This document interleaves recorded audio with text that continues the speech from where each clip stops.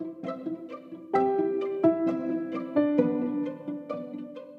right, guys, welcome back to episode 3 of My Myasthenia. Today's episode is going to be super exciting. We are finally getting into our very first interview on the podcast. Today, I have Sean, who I actually found over on the Reddit page called Myasthenia Gravis, and he reached out to me and said that he had kind of a unique story and wanted to share it with all of you. And of course, I agreed. He really did have a pretty unique story. So we will get into that interview in just a second. But I do want to remind everybody that June is still MG Awareness Month. So I wanted to maybe kind of challenge you this week to do something. Maybe that will help to spread awareness. I think it would be really cool if we could get everybody to share with at least one person per day, or just one. If you could share anything you want about the disease, you can share a Facebook group, you could share something on the MG Foundation website, you could even share an episode of this podcast. But just talk to somebody about the disease and try to spread awareness, because you all know that every time you tell somebody what you have, they look at you and they say, I've never heard of that. Well, let's see if we can change that. That's what this month is for. So let's see if you can talk to one person a day. Let's make that our challenge. And next Tuesday on the next episode, we'll check in and see how you did.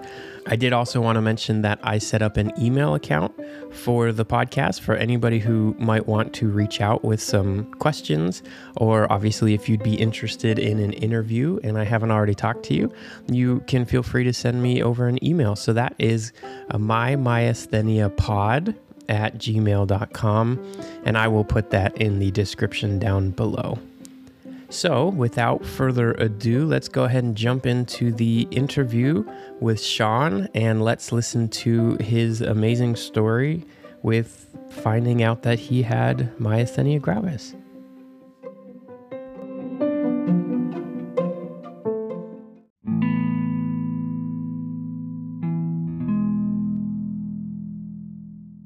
All right, Sean. So thank you for joining me today. I'm really excited to get going on this interview because I think your story is a really important one for the audience to hear. Yours was quite a bit different than mine, which I shared back in episode 1. So yours was different because of basically how you went about getting diagnosed. So, I'm excited for you to get the opportunity to share it, but also because I think many people might relate to this because MG is such a hard disease to diagnose. So, obviously, because you struggled to get that diagnosis, do you want to go ahead and share how this all started for you? Maybe what your first symptoms were, and we can just go from there? Absolutely. And first of all, thank you for doing this. Thank you for having me on. Happy to be here. I had 0 symptoms, but I got off a plane with my wife during a trip to Paris, the City of Lights. Got off the plane, felt a little strange, thought it was, jet lag or whatever. Then we got to dinner, and I'm looking around, and there's a band playing, and there's wine everywhere, and I'm seeing 2 bottles of wine, 2 of my wife, 2 of everything.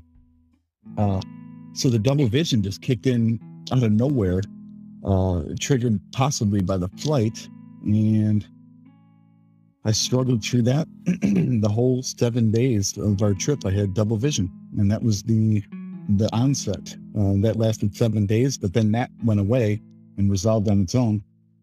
And then I thought that was it. I thought it was something macular or something from the plane trip, and that's how it started until my slurring and dysphagia started a year later. Yeah, so you mentioned when you first noticed the double vision, you went to an optometrist back in Paris, and she wasn't actually able to diagnose you with anything. Did she have any ideas that something else could be going on, or did she think she knew what it could have been back at that point? Okay, well, I went to an ophthalmologist, actually. Oh, you did see an ophthalmologist? Yeah, so those are the ones that can really take a deep look. Serendipitously, I had hired a photographer to surprise my wife. He came up to us at a cafe, and my wife was super surprised. And I'm like, oh, hey, Bruno. And Bruno lives here in Paris. He's going to take us around and we're going to take some shots. And my wife was just thrilled. So we're walking through alleys and doing all this cool stuff. And I pulled Bruno, the cameraman, to the side. I said, hey, listen, if I hold on to you a little bit or something, it's because I have double vision and I don't want to scare my wife. And he said, you double vision? Well, let me tell you something. My wife is the head of the National Institute for Ophthalmology in Paris. Wow. He walked me straight into her office from where we were. It wasn't very far. Just wild how doors will open. And she gave me a full diagnostic that she couldn't and said, there's no diabetic retinopathy because I'm the type 1 diabetic. And she said, it's probably the plane, long flight, jet lag, and you probably have something macular going on. If it doesn't resolve, then follow up. But if it does resolve, I think you're going to be fine. Again, MG is not something people are looking for. I mean, that's such a crazy coincidence, though. But at that point, you still didn't have any other symptoms like the ptosis or anything like that. So there really wasn't much of a way that she could have diagnosed you for MG at that point. But the funny thing was, we have a thing called the Alcock eye. That's my last name, Alcock. And my dad had it, and my dad's mom had it. And whenever we'd have a bunch of beers, one of our eyes would kind of close, have ptosis. Well, my myasthenia might have been the culprit for my whole family. Yeah, it might have been. Yeah, no, I mean, it's interesting. It's not typically, MG isn't typically one that they consider to be genetic, but obviously it can be. It's an autoimmune disease and it can be passed down. So it's interesting that it's possible your family may also have it and they just didn't know it. Yeah, and maybe through the lifestyle, we're bar and restaurant owners, so we've all lived alcohol-heavy, saturated fats, meat. Our diet has been identical for 100 years. So I think environment plays a big role here. Really interesting that genetics could have played a really big role in your family. So it's interesting to think about. Okay, so I kind of want to skip ahead just a little bit. You said your double vision actually went away, and then for almost a whole year, you didn't notice any symptoms until you started slurring your words. Do you want to kind of talk about how that started and then the events that happened after that happened? Yeah. Well, the timing was, I started about a year later. I remember talking to my mom in the alley. We were dropping off the kid or picking up the kid, something, and my tongue felt swollen. That's the only way to describe it because it wouldn't move correctly.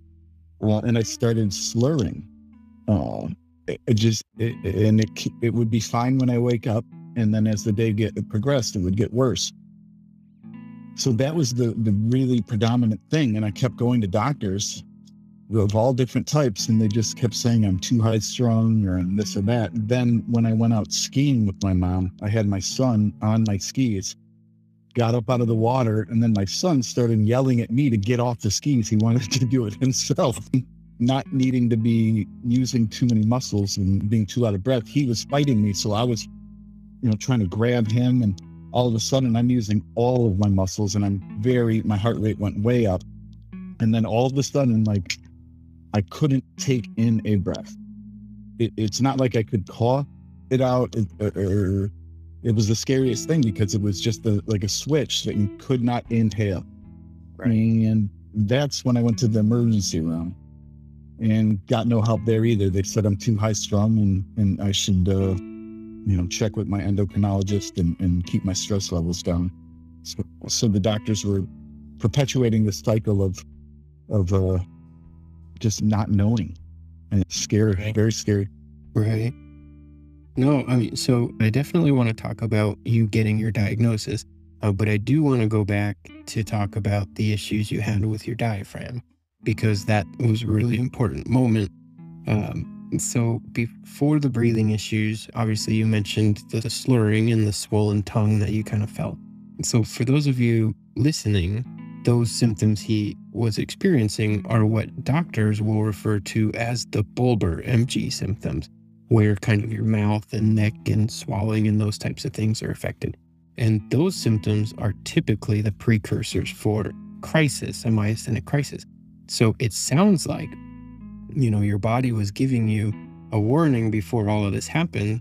And obviously, had you known it was MG, it would have been probably pretty obvious that you needed to go seek help at that time. But, because you kind of pushed yourself, and which that's pretty typical for those of us with MG. When we have a good day, we push ourselves. You obviously went into a full-blown crisis out in the middle of the water. But, the interesting thing to me is that you were actually able to recover yourself in that situation and actually buy yourself enough time to get to the emergency room.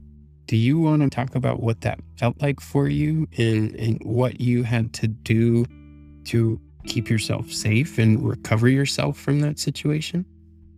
Yeah, well, I attribute most of it to even the small amount of yoga and meditation that I've done over the years. And being a professional snowboarder years ago, you'd be in some really sketchy situations and you'd have to have a calm mind. Fight or flight kind of kicked in, and I said, I can't breathe, but I can't black out. Right. So I emptied my mind as much as I could. My son was swimming away. He was fine.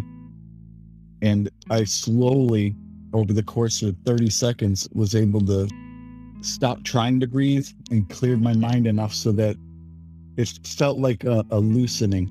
It felt like almost like if you needed a big burp, Right. you let it out and then your stomach felt better.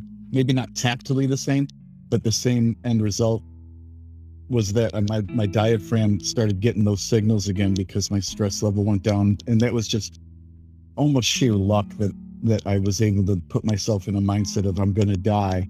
Stop worrying. Just clear your mind. You just got to clear your mind. So I'm thankful for yoga and meditation for that. I think it did save my life. Wow. So you were just kind of focusing on shallow breathing and getting your breathing under control, or what were you doing at that point? To clarify, I stopped trying to take a breath because that motion wouldn't do anything. It felt like I needed a muscle cramp to release. So I just laid down in the water. I had my life vest on and my skis were off. So I was able to just float there. And as the stars started forming in my eyes, I realized that taking a breath and trying to take a breath it just was not working. Right. Yeah. So just a few moments of not trying allowed my body to recover, get some blood flow going to my diaphragm, whatever it is that's going on biologically.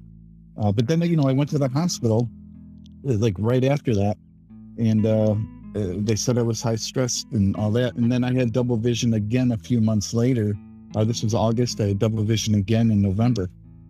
And that's when I just started talking to different doctors about admitting me. So, Right. So you never really... Oh, go ahead. Sorry. That's what set me on the path to strictly neurology.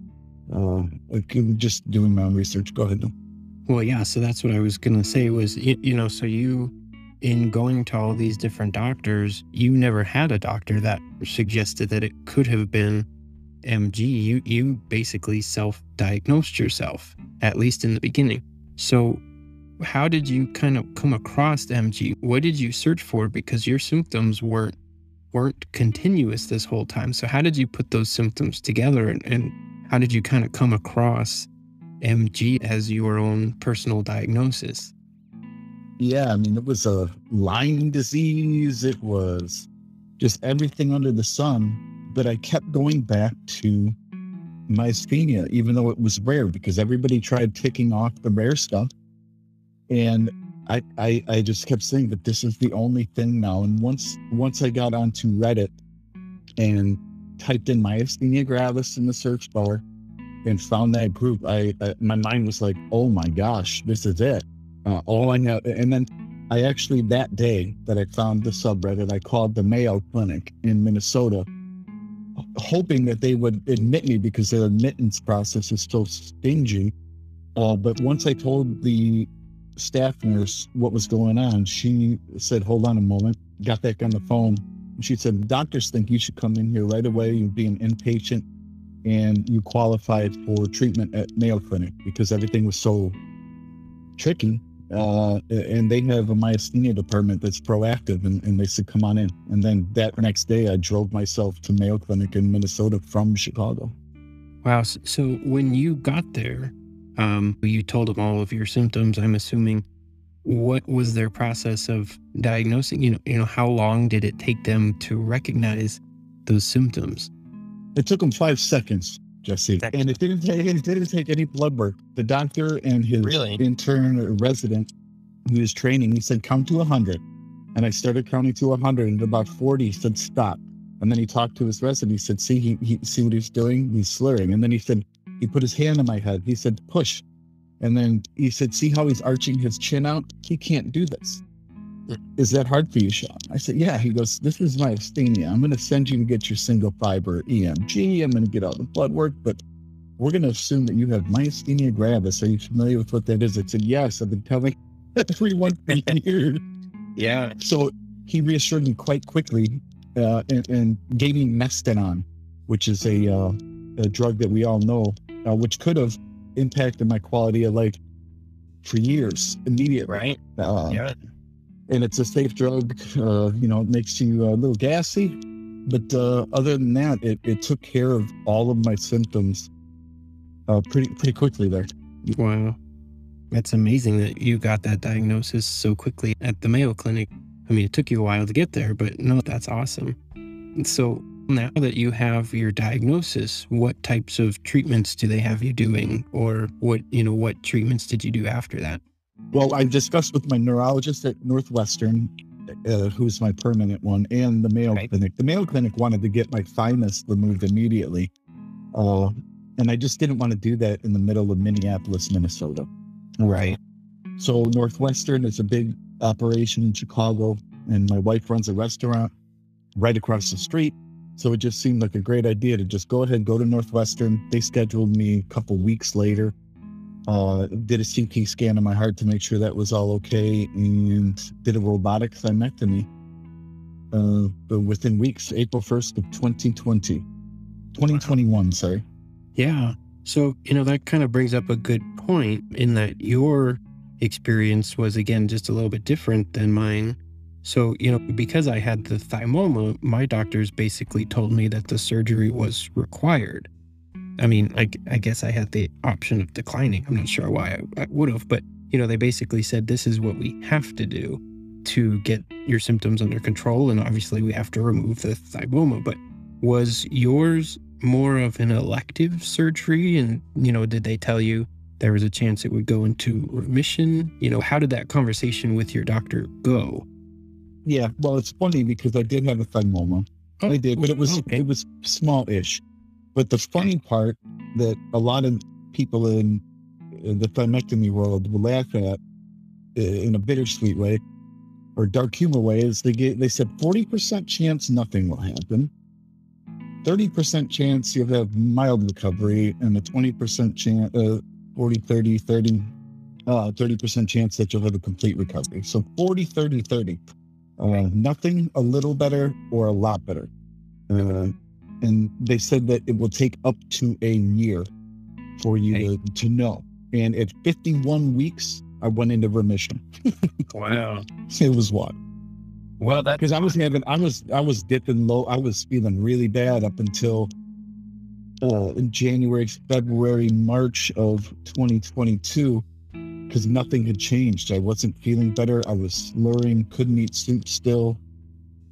It was ruining my whole life because I was going to bed at 7 p.m. I couldn't stay awake to do stuff. Me and my wife's relationship was not a relationship. When you're all of a sudden so disabled and you can't speak, it's a very, I'll say precarious, because your whole world and worldview and the way people view you changes when you slur your words and you can't move part of your face, and it was just a scary place. And even sort of in retrospect, scarier was how quickly it changed, and I got better, well, quote unquote better.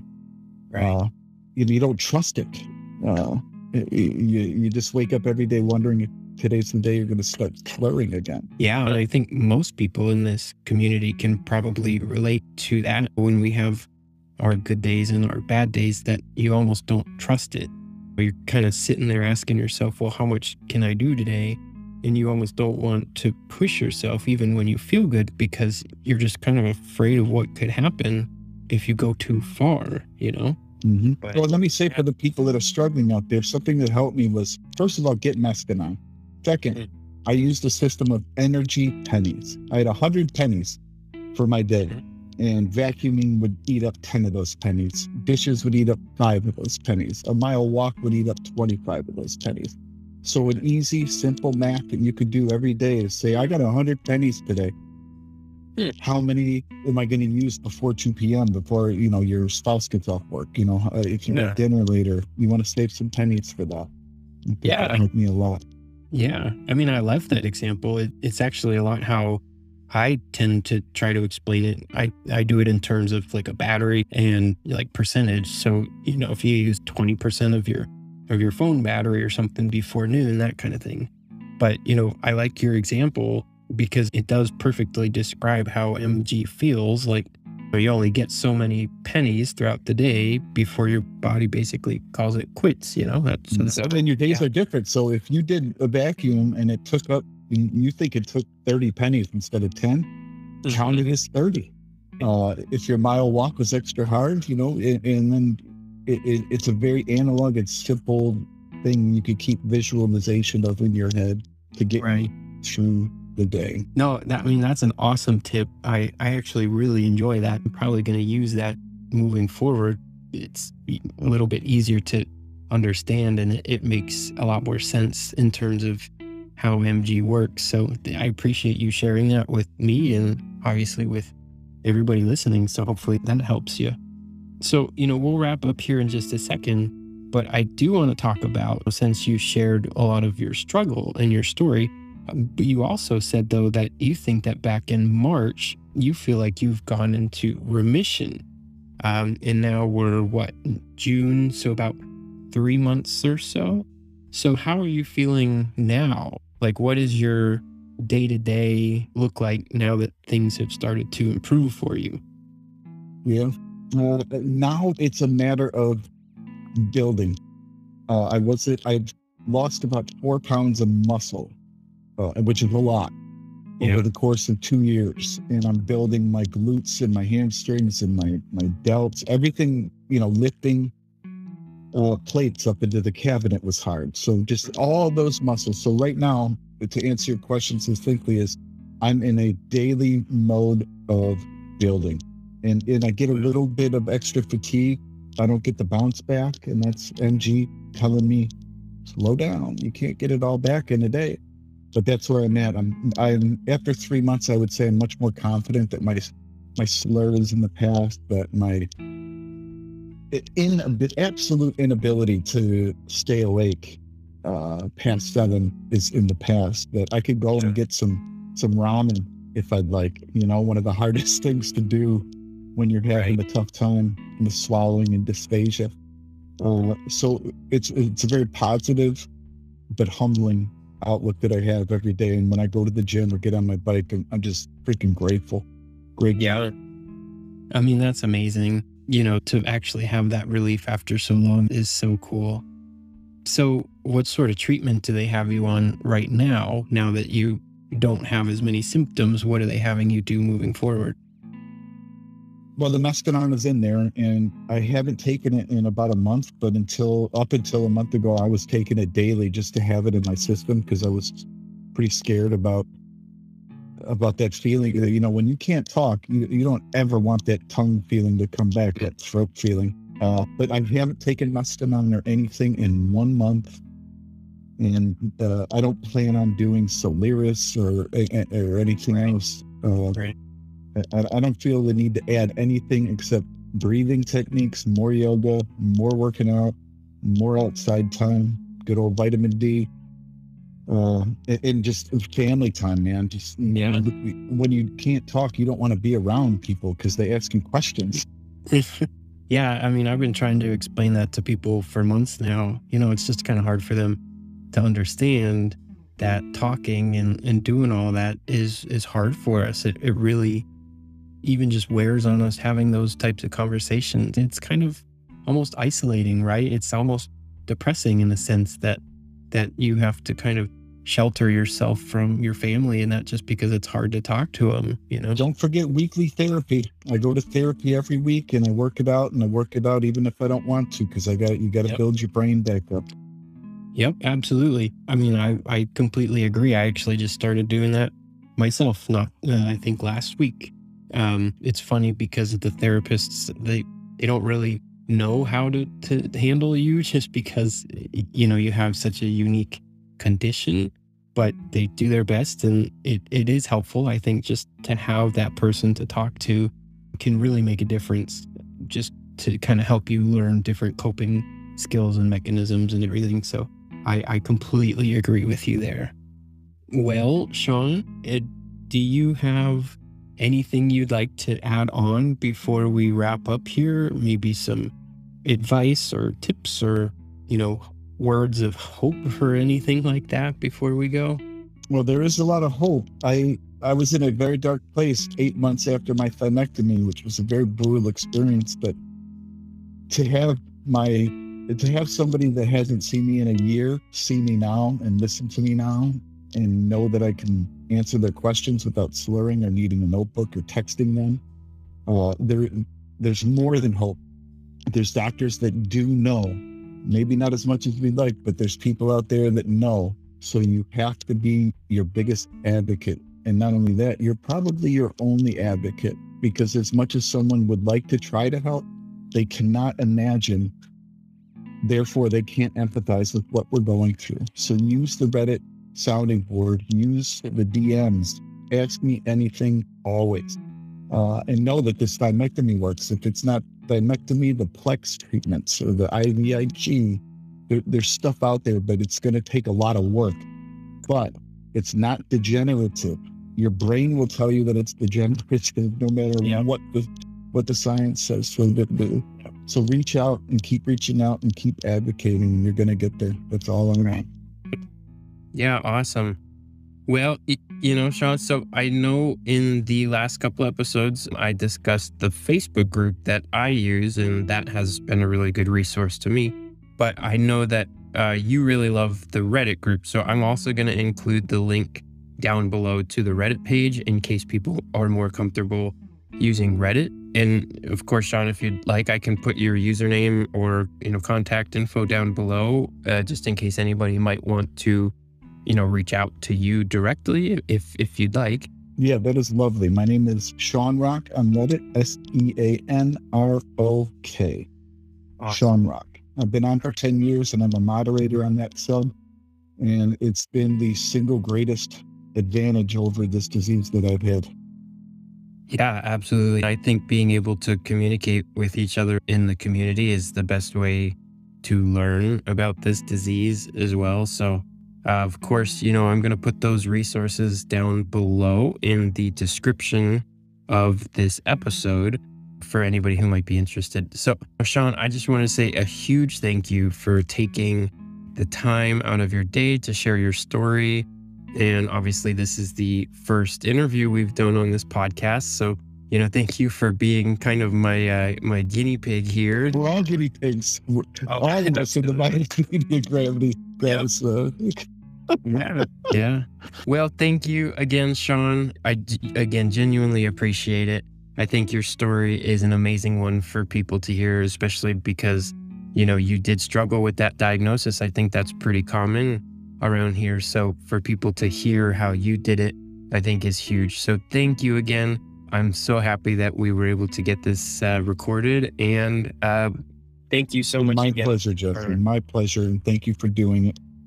Absolutely. Bye, Jesse. Have a great day. Okay, you too. Thanks. Cheers.